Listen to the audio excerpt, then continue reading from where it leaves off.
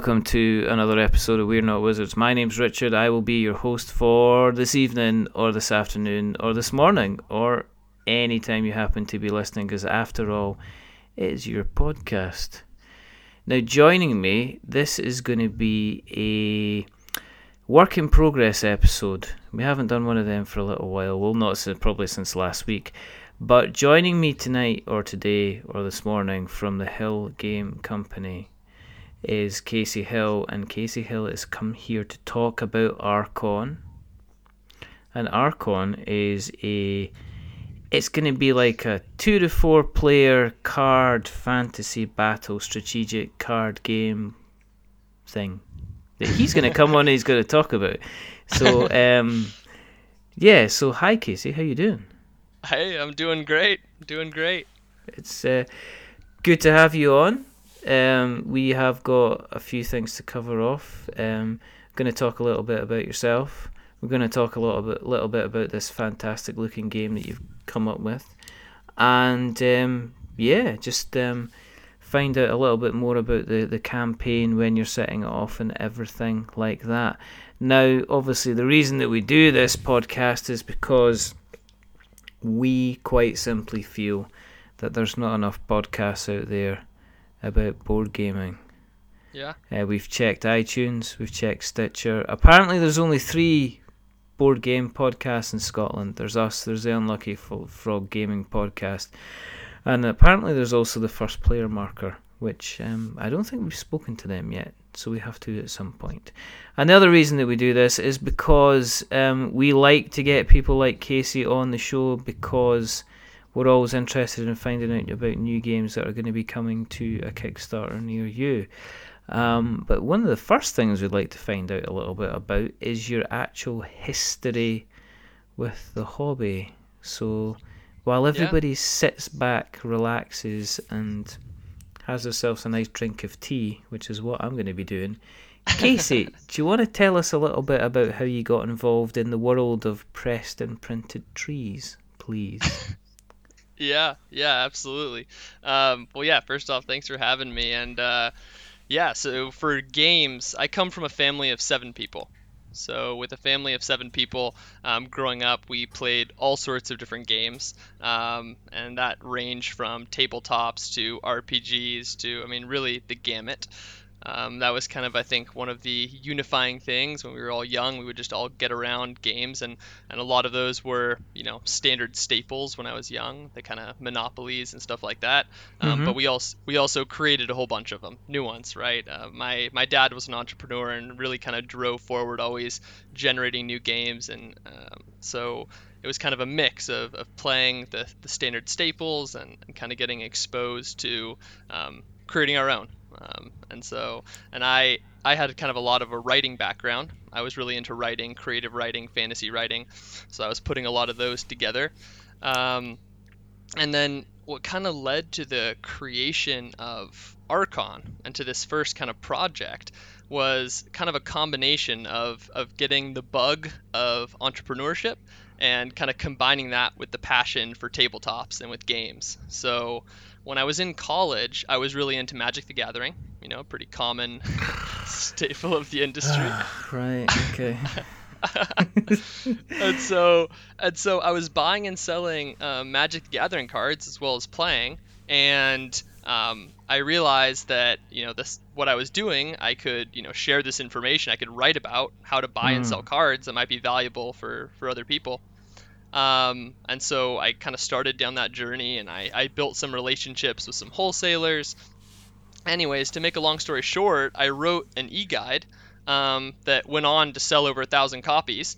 And it was just, a small, short e-guide, but it had, overwhelmingly positive. We had, I think, only 2 returns or negative feedbacks ever for that product. And so I kind of realized, like, wow, this is awesome. On one hand, I was working my little part-time job at a phone center, and then I was making 3 times as much doing something that was super interesting, which was selling a how to sell Magic the Gathering guide.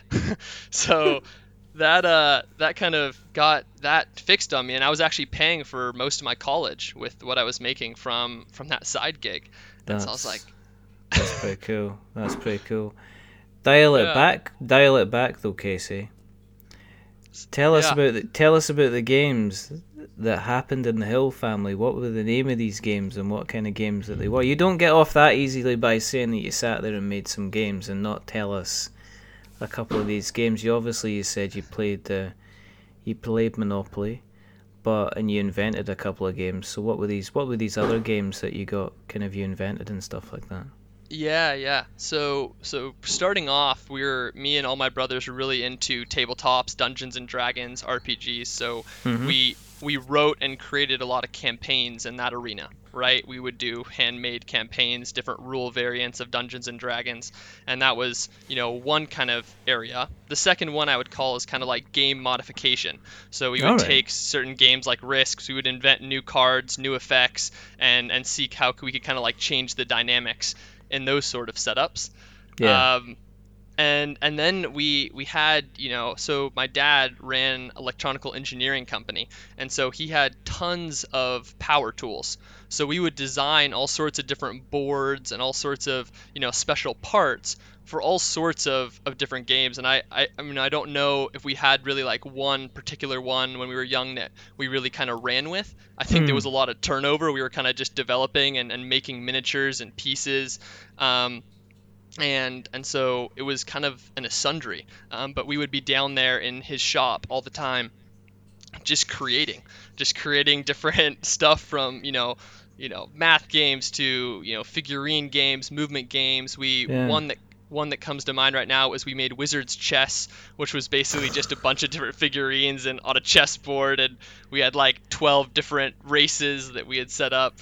Uh, but there was a bunch that we kind of toyed around with. So Your dad was quite encouraging for you to use your imagination then, and when it came to the games, was he a bit of an inventor as well as being like an entrepreneur? If he had a workshop, was he just constantly turning out kind of new stuff to try and sell and things like that?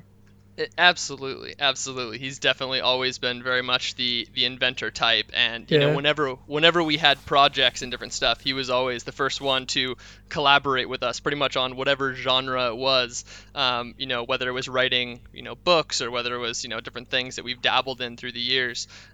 He always was kind of helping us out, and because he had his shop, we also Hmm. had like a lot of resources. So yeah, definitely super instrumental for sure. So was he like the dad in kind of Gremlins? He had like the bathroom buddy and stuff like that, like the machine you could. You know, press this button and have. Was there stuff? Yeah, I mean, in that kind of atmosphere, of your other siblings, have they gone on to be quite creative, kind of quite inventive, kind of have the same kind of entrepreneurial kind of take on life that you've obviously had as well? Yeah, I mean, I don't know if the other ones are necessarily. I mean, my older brother is working on this project of Archon with us, and he's was, a key designer and was really instrumental in kind of the development process. So absolutely, my older brother Tyler was definitely very involved with that. And my other siblings, I mean, they all kind of went on to be creative in their own ways. My younger brother is a developer, and so, with coding, that's kind of, it's like a whole world of possibilities once you know that language. So, I think they kind of dabbled each in their own arenas. I think me, my dad, and my older brother probably were the ones that were most vested on the specific kind of, gaming front and gaming design. But I think they all kind of utilized that creative Yeah. spirit in their own ways. Okay. Okay.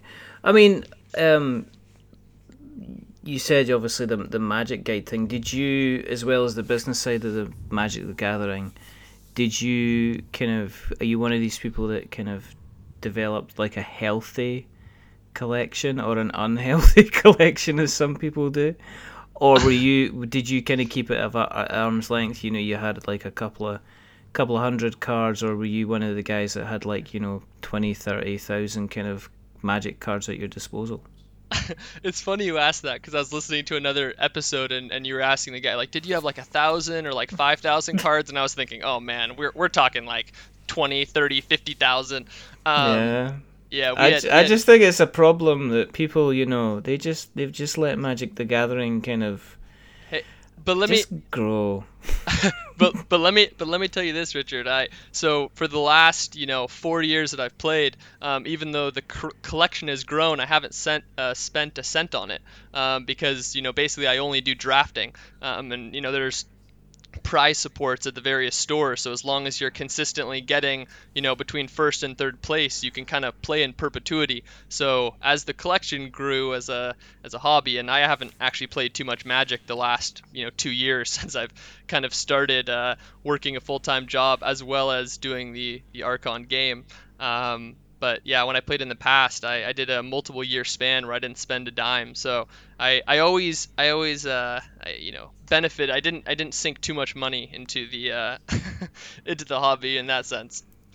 How many cards do you have, Casey? Uh, well, right now I probably have none, right? Because Oh, okay, that's a good cop up. How many did you have, Casey? yeah, I mean, I had boxes and boxes, because you got to understand, I was selling them too, right? So I would pick up other people's collections and I would buy 10,000 cards, and sort through them, and had a whole specific process there. So at its height, I just had boxes and boxes and boxes. So, I mean, do you kind of keep? Is there the excitement of going through a box and realizing that somebody's got like kind of like ultra uncommon, ultra rare cards? Was there still the kind of the fan of the game to say, wow, I could really put together a really healthy deck from this lot? Or were you kind of thinking, well, actually, I can market value states that I could sell it for this, I could sell this for this, I could sell this for this? Was it kind of a mixture between, um, was it kind of a mixture between that kind of mindset? Yeah, for me, I definitely think that, I enjoyed Magic almost kind of like in a casual context, the actual playing of the game. For me, I really like drafting. Everyone starts at the same playing field. It doesn't Yeah. matter how many cards you've bought or purchased. It's more of the strategic, like mechanic side of it, which I think is what resonated with me. And so, when it actually came to the boxes and the collections, I actually never, played standard or modern or any of those formats that required you to accumulate cards to build decks. That was more on the financial, the business side was the actual collecting. And then Mhm. for me, the fun was the drafting, was everyone kind of starting in an open environment and playing. And I'm also the one who is Magic Light. My brother is currently a gold level pro player, and they fly him all around the world. He's been Wow. to Japan, and he's been to Belgium, and they pay for flights for people. Gold is the second to the highest level of kind of professional player, and so he does very well in that circuit. So he's the hardcore Magic. I'm definitely the casual. Those big brothers, they just gonna shove it down your throat when they're better than you at something. Yeah, no, He can't we're just be normal. He can't, he's got to go away and do his old jetting off around the world with his little gold champion badge and stuff like. No, but I mean, no, I mean that's cool. I mean, if you as the old saying goes, happy is the man who's paid for his hobbies. I mean, I take it that's what he just does full time. He just goes out and plays Magic. He doesn't do anything else. no, he's a quantum physicist. So he's a So he's brainy as well. This is just. yeah, he's a quantum physicist, and then he kind of does magic on the side, and we rope him in for the mechanics discussions when it comes to Archon. He's the kind of mind that is just very good for like during the development phases. Mm, The way that we kind of went about developing Archon was we kind of focused on specific areas that we thought were really instrumental, like interaction, replayability, and we'd kind of, run a lot of these open playtests. And then with that feedback, we'd sit down and we'd say, okay, like, how can we really create more interaction in this environment? And that's where he was, a super key piece of that puzzle of helping us implement dynamics that really kind of helped elicit those kind of results. So, yeah, he was definitely a key for us to get to where we are today. do you get do you get much of a chance to then sit down and kind of play some games yourself while obviously Archon's developing? You guys seem super focused on it. Do you still kind of kick back and just have a nice little relaxed kind of cardboard session? Oh, absolutely, absolutely. And my wife really enjoys gaming as well.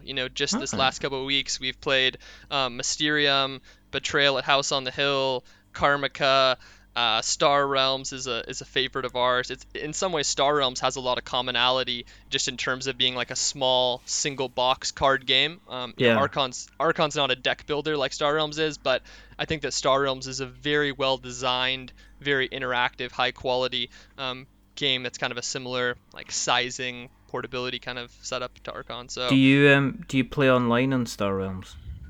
no, I know there is online, but we've mostly stuck to just kind of our gaming groups, if you will. Really? Um, No. I mean, no. I have the app, and I must confess that since I got the app, the even kind of like sitting down, the physical side of it is sometimes easier just to have the app and do the kind of the pass and play kind of thing. I think the only thing that um, irks me about playing Star Realms, the physical version, is the scoring on it.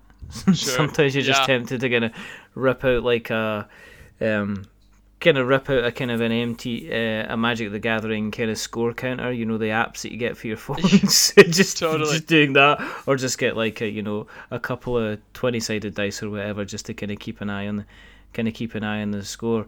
Totally. Mysterium Yeah. is a lot of fun.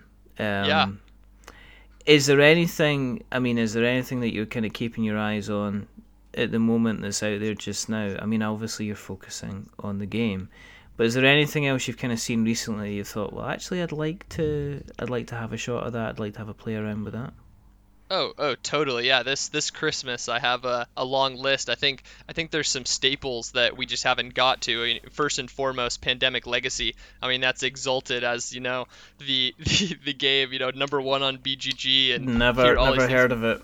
things. Um, Yeah, I mean, no, it is kind of like, yeah. I mean, are you season oneing or are you season twoing? I kind of want to get both. I don't know if that's gluttonous here, but I uh, think, yeah, it's Christmas time. Knock yourself out. I mean, if you're yeah. gonna do kind of global biological disasters, then you might as well go all in. Yeah, and Matt Leacock, who's the founder of Pandemic, he's also just, I think, a super seminal figure in the cooperative gameplay space in general. We run a blog. I run a game design blog on our website, and we had him on for just like a written interview kind of setup. Cool. And yeah, I think he's super impactful. So I'm also really curious to try it out from that end. Obviously, I've played regular Pandemic, Yeah. but I'm really curious to kind of explore that other piece. I have a lot of respect for him as a designer. Anything else that you're looking? I mean, have you looked at the likes of, say, like Charterstone, or Oh yeah, there's yeah, yeah, totally. That one's on our I website as well from Jamie. yeah. Are you have you written about it, or you actually managed to get your hands on a copy yet? I don't have my hands on a copy. I really want one. I really want one. I had him on. Jamie was on for also just like Matt on our blog. We have an episode, a written interview on game design from him as well. But yeah, I've talked to him about that before, wanting to get my hands on a copy of Charterstone. And looks super interesting. And I also, he's another one of those people that just always seems to churn out really high quality stuff. So yeah.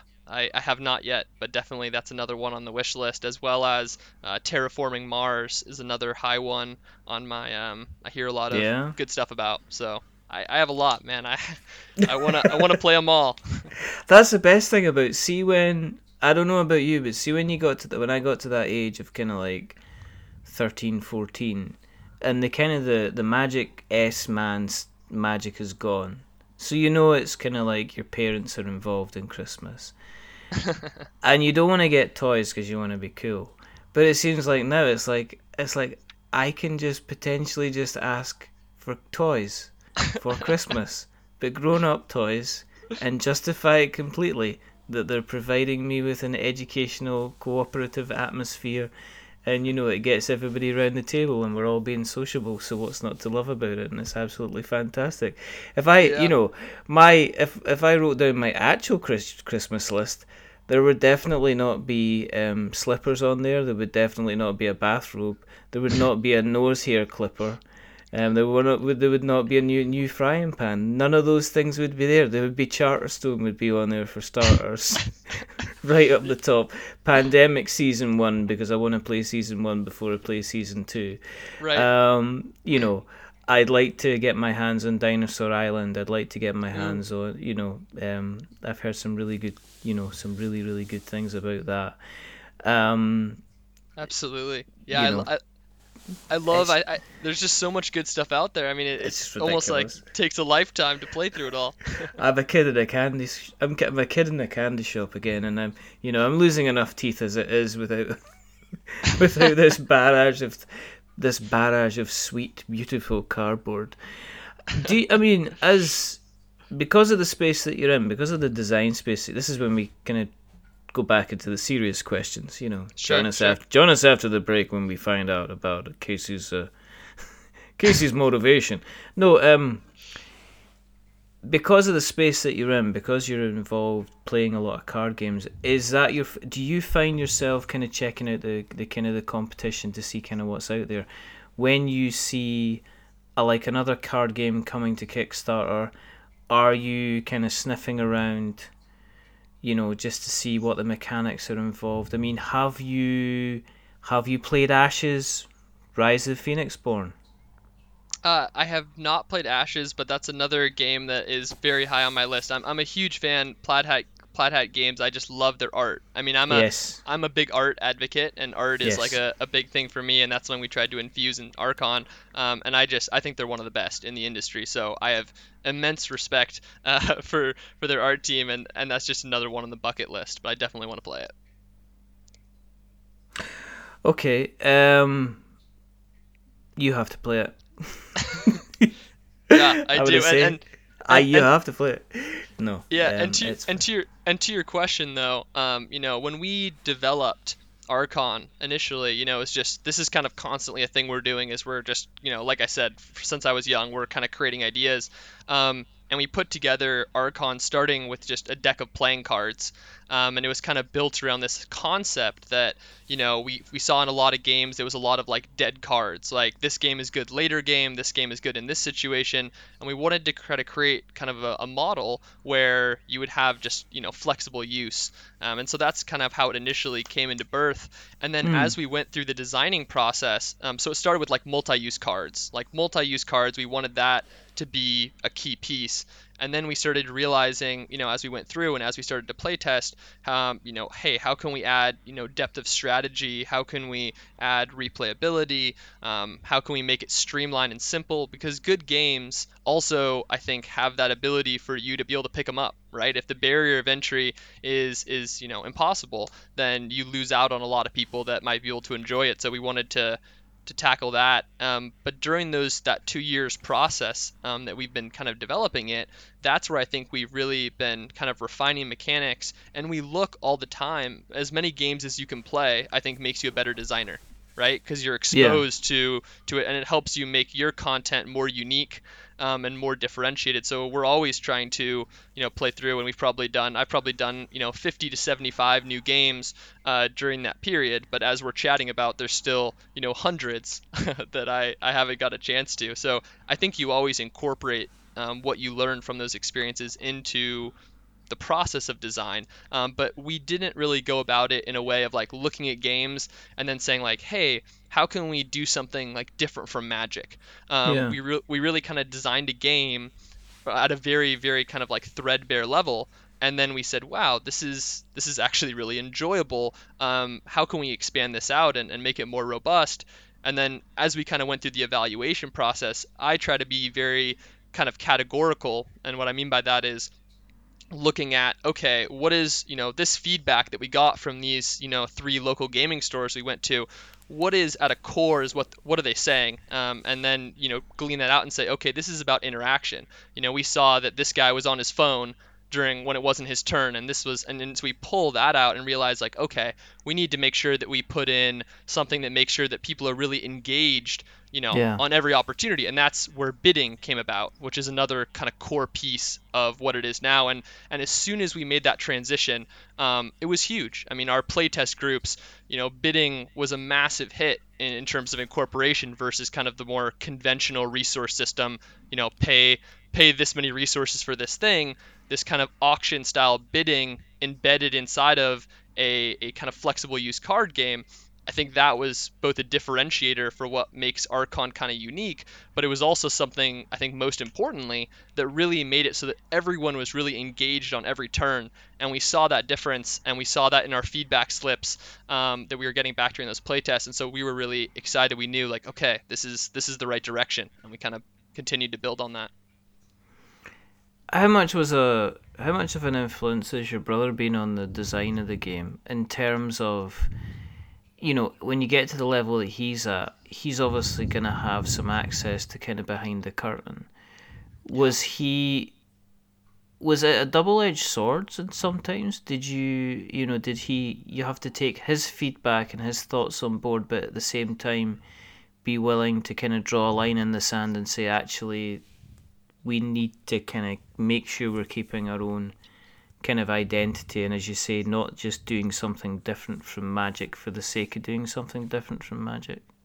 Yeah, I think what Tyler was exceptional at is he has a very good analytical mind for things like balancing, right? Yeah. He understands probabilities and the way that cards interact, and so that was where he is really instrumental. And me, my dad, and Tyler, when we started out on this project, we made it really clear for all of us that, you have to leave your ego at the door. The objective is to make the best game. It's not about getting your idea pushed in here. It's about when we bring this product to playtesters, what resonates. What, that is honest. That's the litmus test of a game, right? Is when you bring it out to market, do people like it, right? Yeah. Or is it fun? Is it different? Is it unique? And so I think that in order to do that, you have to be very customer driven. You have to be very much putting in the mindset of, this isn't about your idea or my idea. We just have to be able to take and throw away ideas kind of at will. And I think everyone on the team knew that, and I kind of tried to set that as a very clear standard initially. And so I think in that sense, we all worked well, and we had different spheres that we focused on. Like I said, I think Tyler was very good at the balancing and introducing this mechanic. Is it going to lead to other related problems? Because that's another big thing in game design, right? You change one thing, but it affects this other area.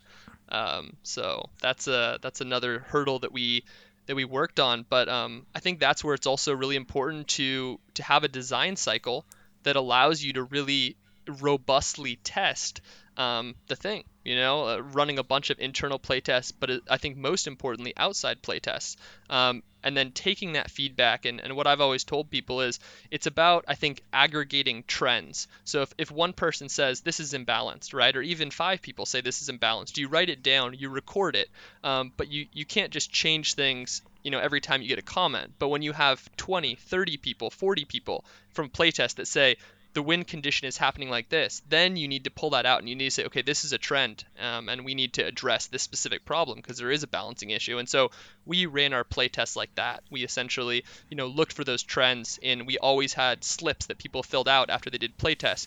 What did they like? What did they dislike? How was the game won? And we gathered all of that data and continually looked at it and tried to refine it. And then, encourage people after they played the game to go to Board Game Geek, leave feedback. That's something actually I kind of messed up on. I did that way too late in the cycle.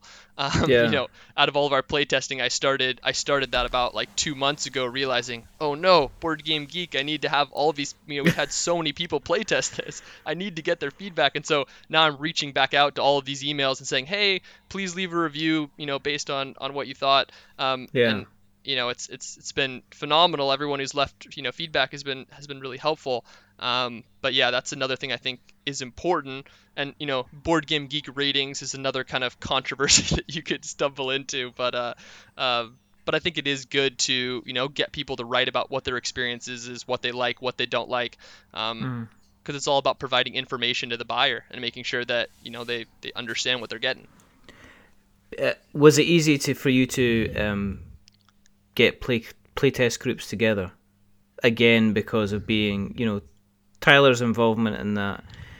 Did you find it easier to kind of get involved in groups, get people involved, get the playtesting together and things like that,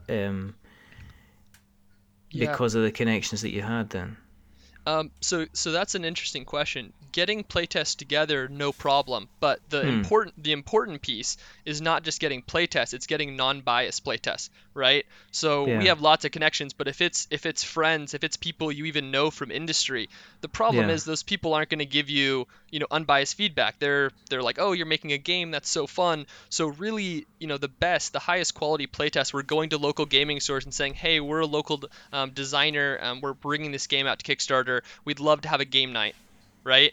And then you get, say 7 or 8 people. You bring a couple decks, and you just Yeah. start running. And that feedback, I think, was the best. And we had, I don't know total to date, but I think we've done at least maybe 60 of those type of events. And so that kind of feedback, I think, is really great. Was it maybe sometimes a case of saying like, Tyler, stay in the van? Because No, if they know who he is, it's like it's going to be a different. Is it? It's to get the feedback, as you said, as opposed to getting some kind of like somebody kind of saying, "Oh, this is really good, this is amazing," because of whoever's kind of involved. The kind of the sycophantic kind of praise that people are just trying to be nice because they want to kind of be nice sure, because they know you guys kind of are kind of around. exactly, exactly. What I mean, why?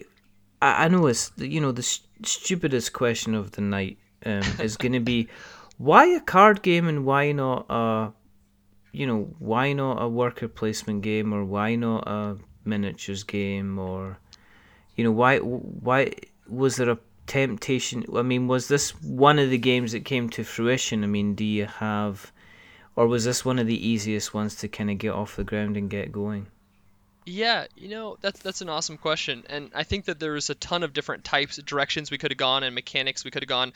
I really feel like right now in the market, having a really high quality, fast paced, quick, very portable game, again, kind of Star Realm-esque, in that capacity, has a lot of value. I think that there is so many good games out there, but I do notice there's kind of a trend towards slightly heavier games, and a little bit upscale price point. So bringing in something that is, a little bit more manageable, just kind of like a smaller box game, but still has that rich strategy that you can bring, you know, slide it in your pocket, right? I mean, this is going to come in a tuck box, so having something that's Yeah, portable, but still has that depth, I think that was appealing to me. I think a lot when I'm thinking about games of accessibility, right? And I think that there is some advantages to having something in that environment that's just really accessible because it's transportable. You can take it wherever you want, and also in the game design itself, right? Because it's played from one central deck, as you can imagine,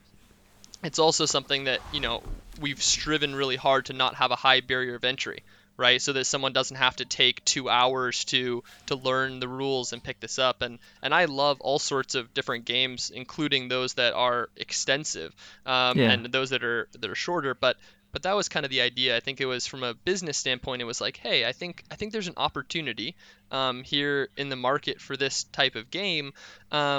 And then I think there's also just the coincidental that when we built this, and we went out, we kind of had that light that clicked that said, "Hey, this is resonating. This is a good game," and we're churning out all of these different things. But I think before you even get the outside validation, there's the internal validation. For me at least, this is my first stride out into putting out our name. This is our brand, and so to me that's huge, right? This is the first thing that people associate with you. Whatever quality that you put out there, that's going to be what's tied to your name and your company. And so, um, that's where the quality, I think, component is super big.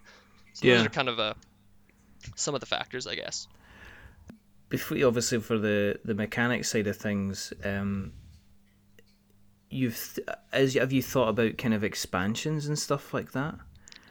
I mean, is that a kind of an idea for yourselves as well? Because let's face it, Magic the Gathering is all about the meta game. It's all about the continual change of the meta game and constantly releasing new decks and new packs and stuff like that.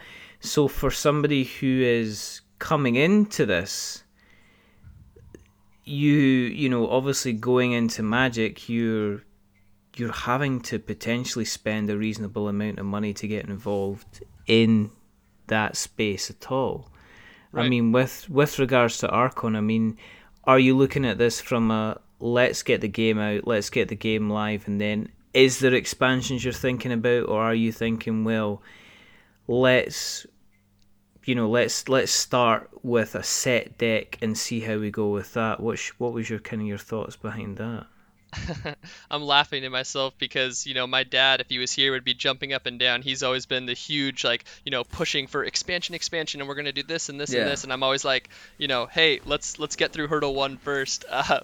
But yeah, the answer to that question, I think, is that we definitely, all the time, our wheels are churning about, hey, we could add this mechanic, we could do activated abilities in this context, we could do this. So that list is always accumulating. But my focus is very much, again, on getting this first game out to market. And once, if the community and if the people receive that and they love it, absolutely, we'll expand. And that's where, setting really strong core mechanics, and this is something that I think Magic does a phenomenal job of, Yeah. is their core mechanics are very strong. So as the game has grown, they've been able to adapt and play with those in so many ways because their phases and how the game is structured is very concrete. And so that was, again, something that we focused on, having those strong fundamentals so we could scale the game up.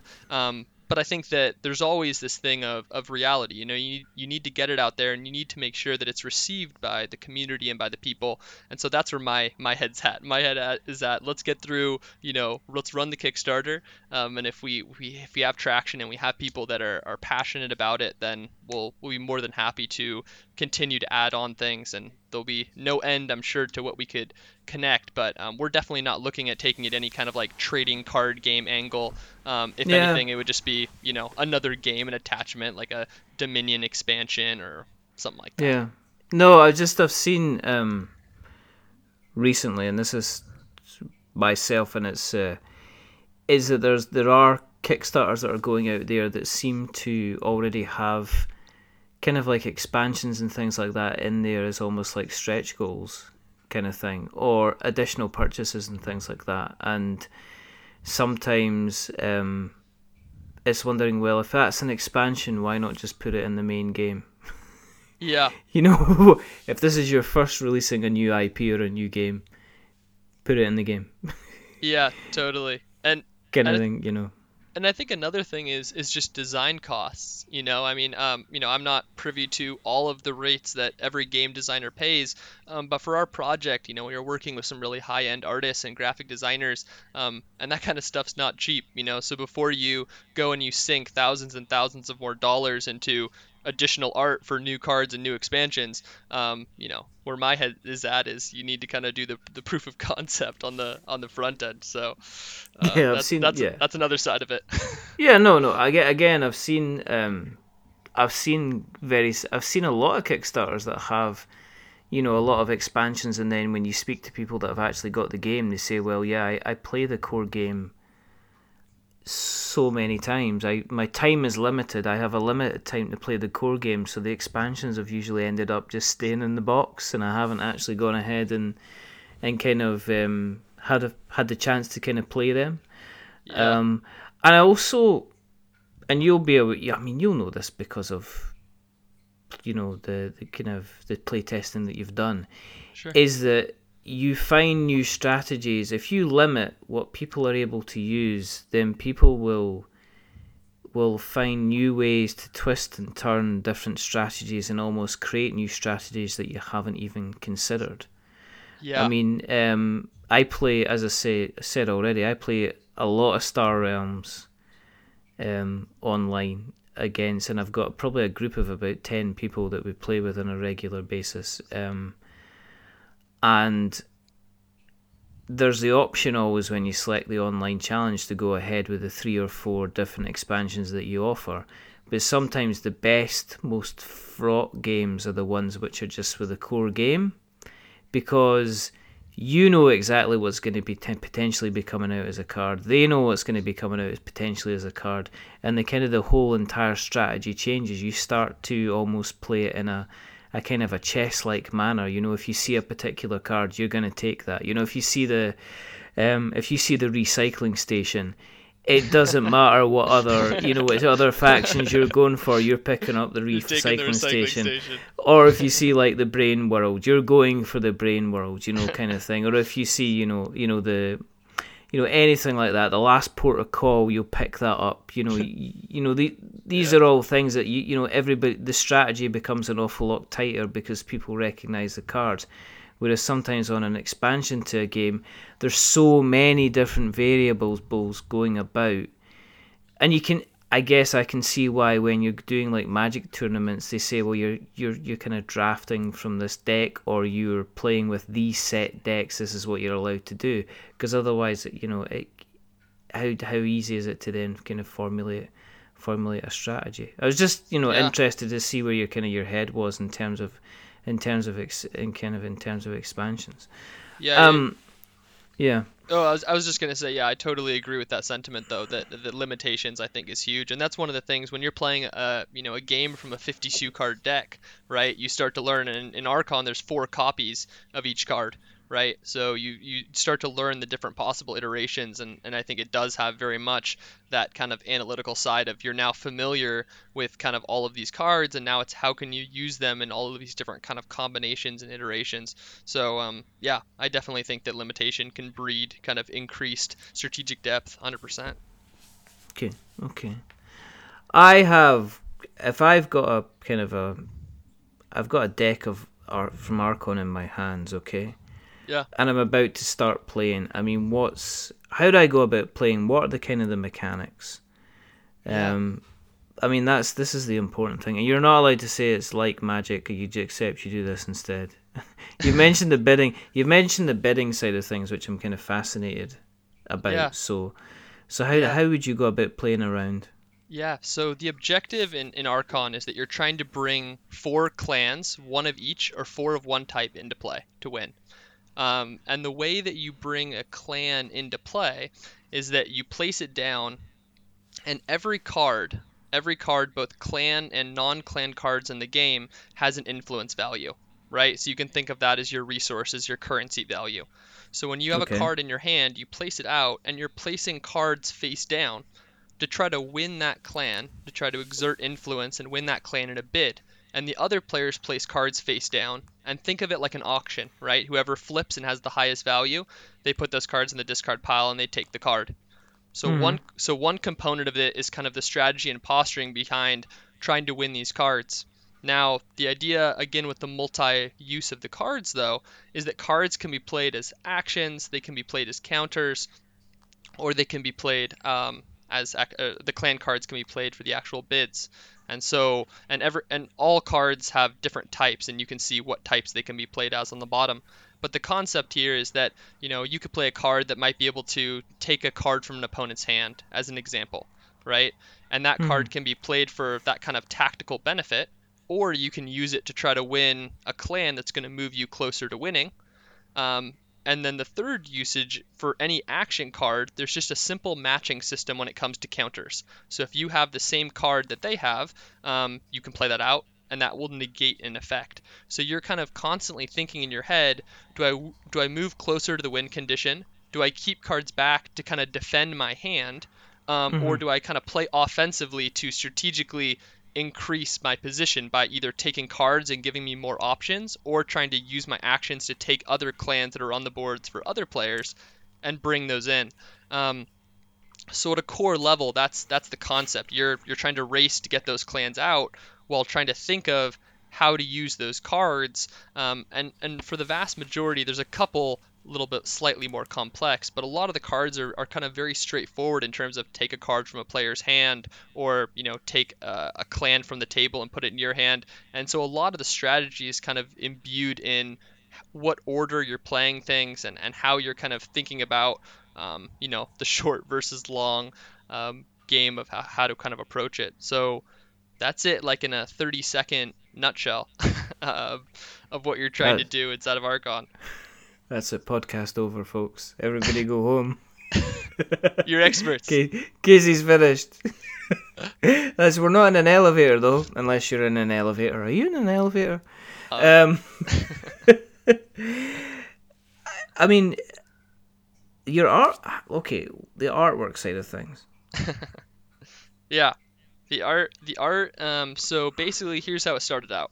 We were looking for art, and we went on to DeviantArt, which has a lot of really talented artists. We put up a Yeah. job listing. We got like 100 people that reached out to us. It was crazy. We didn't hire any of them. It wasn't the right fit for whatever reason. We went through a ton of portfolios.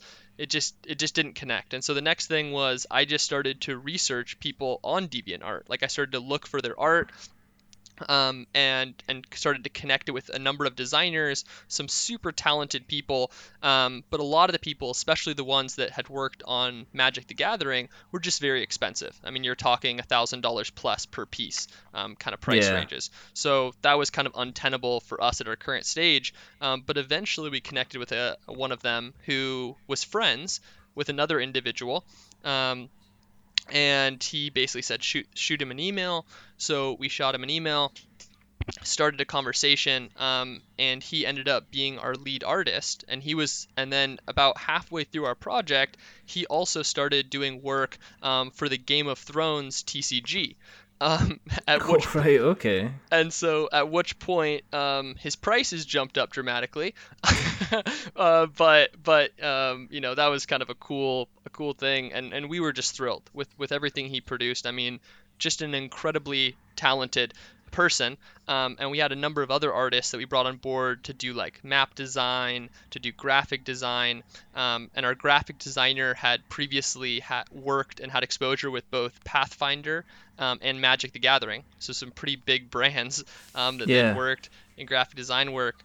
So just a really talented bunch, and I think that honestly we got really lucky that personalities wise too, they were just all really nice people that were very reasonable and were really cared about the project and wanted to put in that extra effort to refine things. It wasn't like you having to hound them and say like I need this done. I mean, they really took passion in what we were trying to build and the storyline and creating that. And so, yeah, I'm just incredibly grateful in my first foray into hiring and working with contractors. I'm sure not everyone gets quite that lucky when it comes to just having, those kind of personalities. But I'm definitely very grateful for who we put together on that team. And so it's been a journey. All these pieces usually take 3 weeks, 4 weeks, sometimes even longer per piece. And so Yeah. that's, as you can imagine, it's many, many, many months are passing, and so you're using prototypes and you're using placeholders while you're playtesting You're and waiting working for the the other final. sides of it. Yeah. Yeah. Yeah. Um, Yeah. Is it important that you're going to be pushing with a consistent art style? Because one thing you can say about Magic. Okay, no, I'm not going to say nasty things about Magic, but it can be inconsistent. Okay, and one of the things I love about Ashes Rise of the Phoenix Spawn is my entire deck looks the same in terms of art styles, and I love that. I love, sometimes I'll just lay it out, and then just look at it because the art style is very, very consistent all the way through. Is that what you're trying to do with Archon as well? Is to try and keep the art style consistent as you kind of go through, develop the game, and kind of add more to the game as you go on? yeah, absolutely. And that's one of the things again that we really take pride in. I posted pictures of our clans, and I asked like board game communities. I said, we had two artists that drew each of these two clans. Can you tell who drew what? And about 50% of them got it wrong. So I think that was a good test that That's good, yeah. it was hard for them to differentiate. But yeah, if you check out, we have a print and play that's available so people can kind of see all the artwork. And I think that the two artists that we used for all those sketches did a really phenomenal job of kind of just having it be very synchronous. So that's definitely something that I had that kind of specific artistic vision in mind, and I think both of them were able to hold to that really well. So definitely important for me. And why? I mean, why Kickstarter? Yeah, yeah, I Kickstarter. mean, Oh, yeah. oh, go ahead. Sorry. No, I was just gonna say because you guys you kind of seem switched on, and you said you've got kind of there's family backing in there as well, and you've obviously come so far with getting the art and everything like that. I mean, is the Kickstarter there because is it for you? Is it kind of like a double side of things? Is it to help raise kind of the profile and awareness of the game in the first place, as well as looking at funding? Or is it if we don't do it on Kickstarter, it's not going to appear? Yeah, I think that there's kind of a couple reasons for Kickstarter. One, I really do believe in product validation. I try to Yeah. not be naive enough to think that that this one thing that you create is just guaranteed going to work. You need to make sure that the community and the people that are playing these games and that are enjoying these products, they think so too. And so Kickstarter is a Hmm. way for you to do that. It's a way for you to put your product out and say, this is what we're about.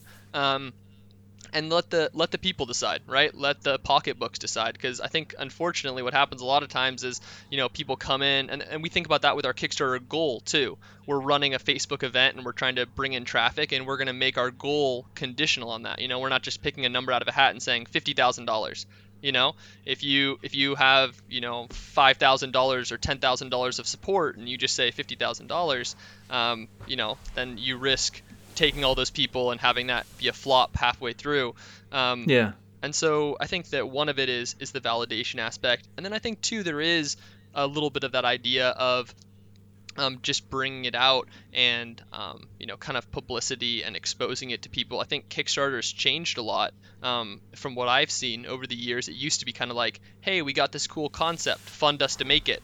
And Yeah. and now if you're not about 90% done, you're going to be in tough shape, because there's some big dogs that are 90% done that have products that look incredible and videos that look incredible.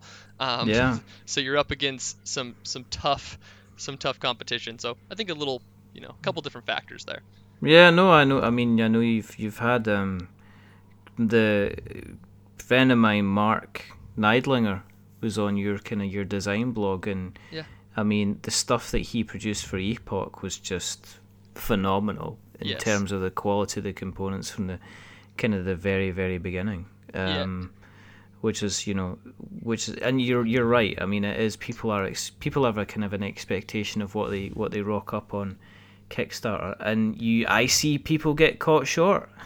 I've seen there's posts on Facebook groups today about guys that are launching their Kickstarter and saying, "Hey, we launched our Kickstarter, and what do you think?" And people are going in and just saying, "Did you tell anyone, show anyone else this campaign before you press the live button?" Which is unfortunate, but I think that there there's not people that are wanting to crucify and stick you up there and kind of knock you down onto the ground.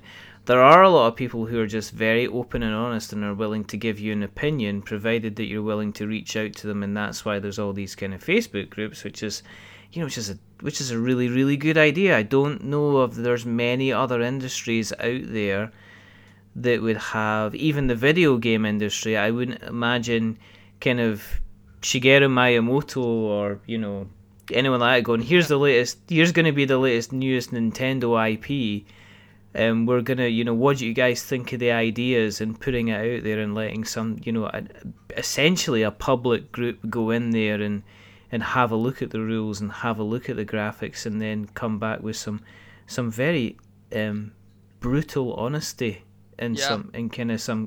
some cases. Um, has it been Totally. Has it been important for you to kind of get the word out there as quickly as you can? Because when is it you're thinking about launching? So we're going to be launching on February 1st, barring some sort of setback, but that's when we're set Okay. and ready to go, is February Yeah. 1st. So pretty soon, right? In under 2 months now, we're planning on, flipping the switch. So Yeah. it's been the last, I think, really, I would say 3 to 6 months is when I've kind Hmm. of shifted my brain from design mode to marketing mode.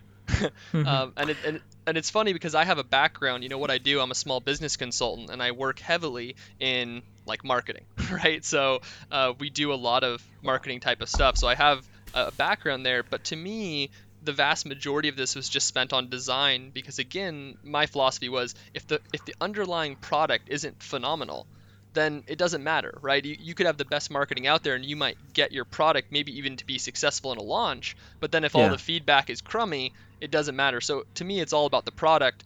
But you do need to get exposure. This is a very loud space, so there is a ton Yeah, of it different is. players. Yeah.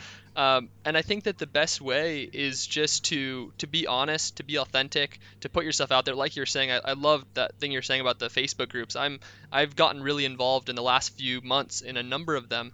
Um, and I think it's just really cool to share the hobby. Even taking a step back, my like recommendation to a lot of founders is, to not even don't focus on throwing it out there, just focus on actually building relationships. you know Yeah. Get out there, and sometimes you might try stuff that might not work. Like I posted, I said, hey guys, like I'm a marketing consultant, and a lot of you guys I know are trying to launch games. If I can help you with Facebook ads, if I can help you with anything, I'm happy to do that free of charge as just a way to kind of add value. And I thought, oh man, Casey, your inbox is going to be overrun.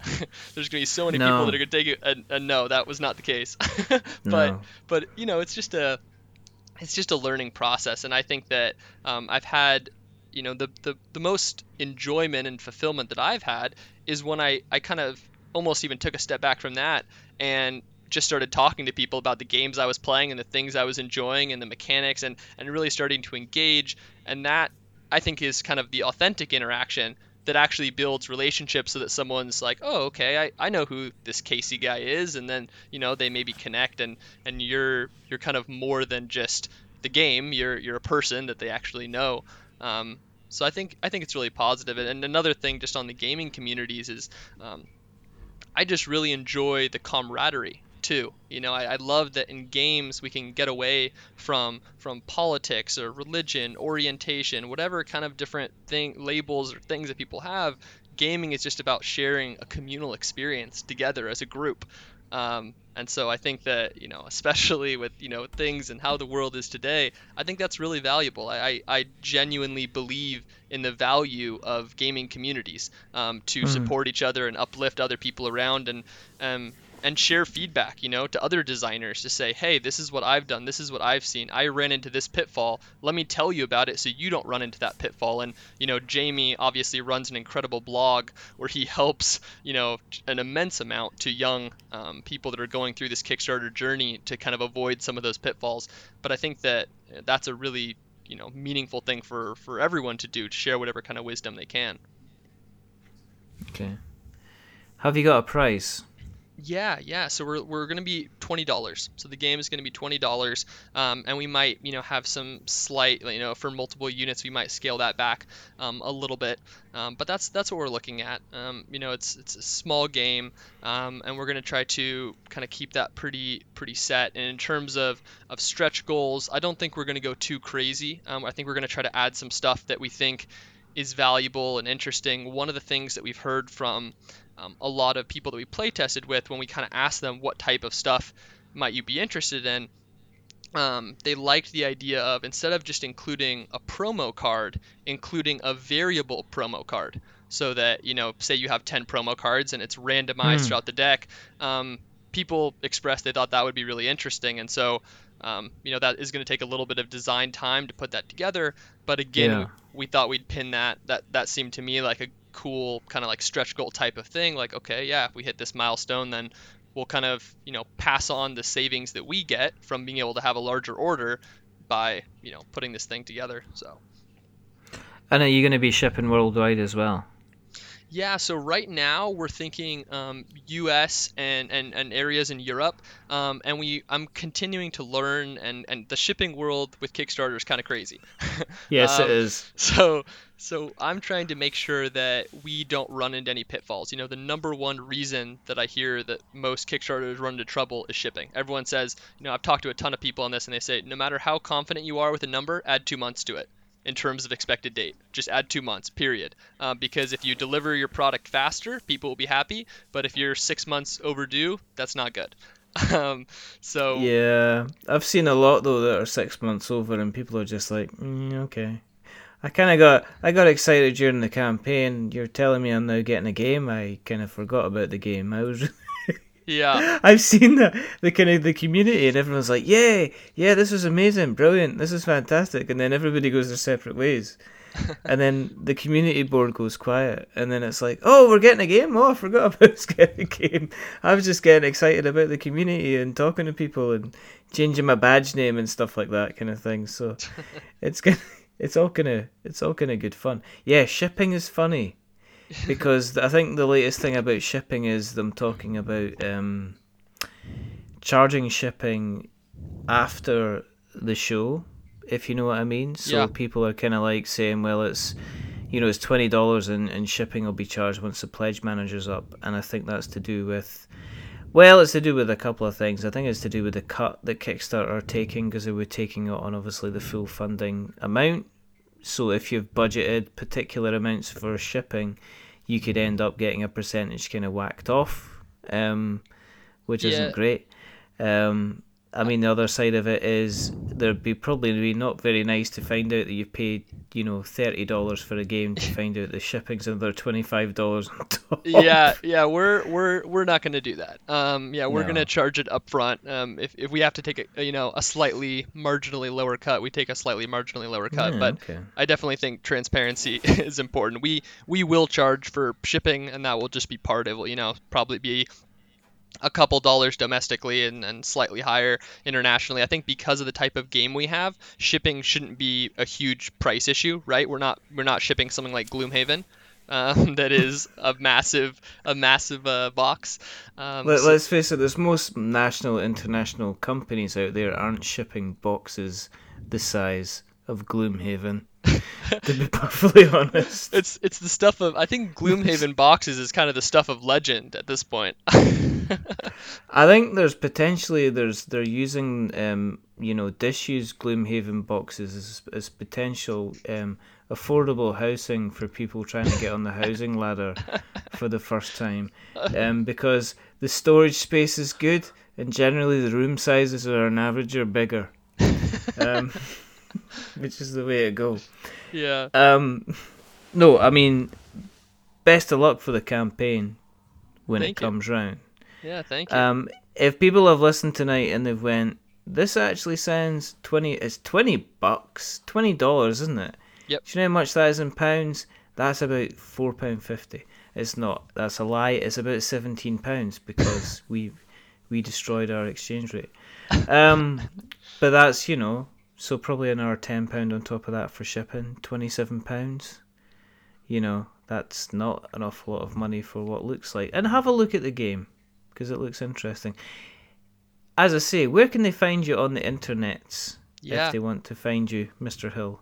Yeah, so we're basically Archon Game at everywhere. So our website is archongame.com. If you want to find us on Facebook, it's Archon Game. If you want to find us on Twitter, it's Archon Game. Instagram, it's Archon Game. And you can search us on Board Game Geek just type in Archon. We have our listing there.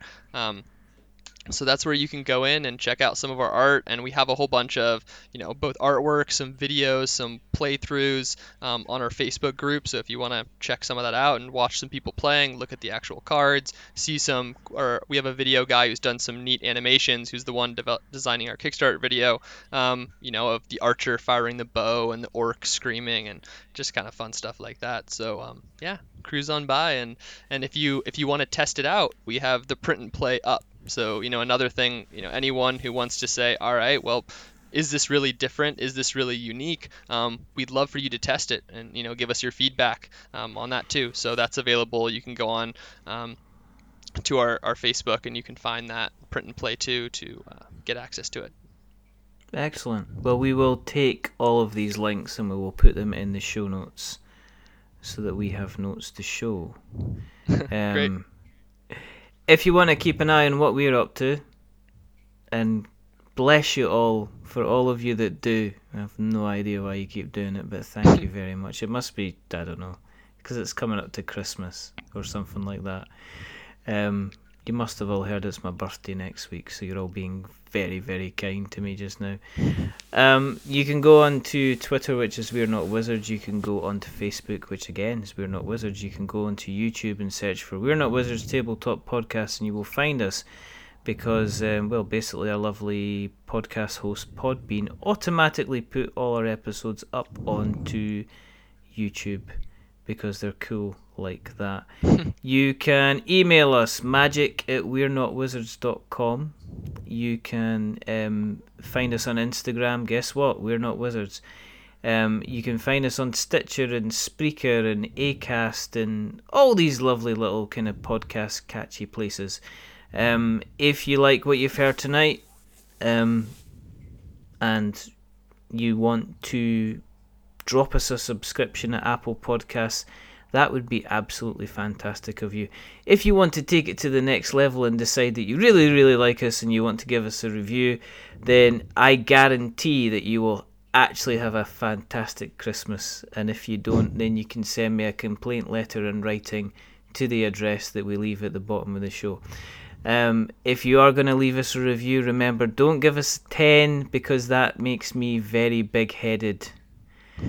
Don't leave us a 1 because that'll make us cry. But leave us a 5 because it's in the middle, kind of in the average, because we are very average. But the person who's not been average tonight is the rather fantastic, the rather wonderful Mr. Casey Hill. So thank you very, very much for coming on. Best of luck with the campaign. We'll be keeping an eye on this one because I'm a sucker for a good bit of art, and I do love games which aren't Magic the Gathering, that are card based. So I'm going to put it that way. That Magic the Gathering joke's gone on far too far. But no, thank you very, very much for coming on today. It's been an absolute pleasure. Awesome, thank you. Likewise. There are only a couple more things to do. The first thing is to remember that we are many things, but we're not wizards. Are we wizards, Casey? No. Fantastic. And the second thing is to say goodbye. So as I say, it's a goodbye from, was it a third? A third of the Hill family involved in this Archon game. So say goodbye, Casey. All right. Thank you so much for having me, and it's a great conversation. Thank you. And it's a goodbye from me. Remember, stay safe, roll 6s. If you are interested in picking up something new in terms of an IP, which sounds like it's different, which looks fantastic, I'd advise you go and give their game a little look when it comes rolling round in February. We will certainly be making everybody aware of its existence when it does launch in the Kickstarter on the February's the 1st. But until the next time, goodbye. Say bye, Casey. Bye.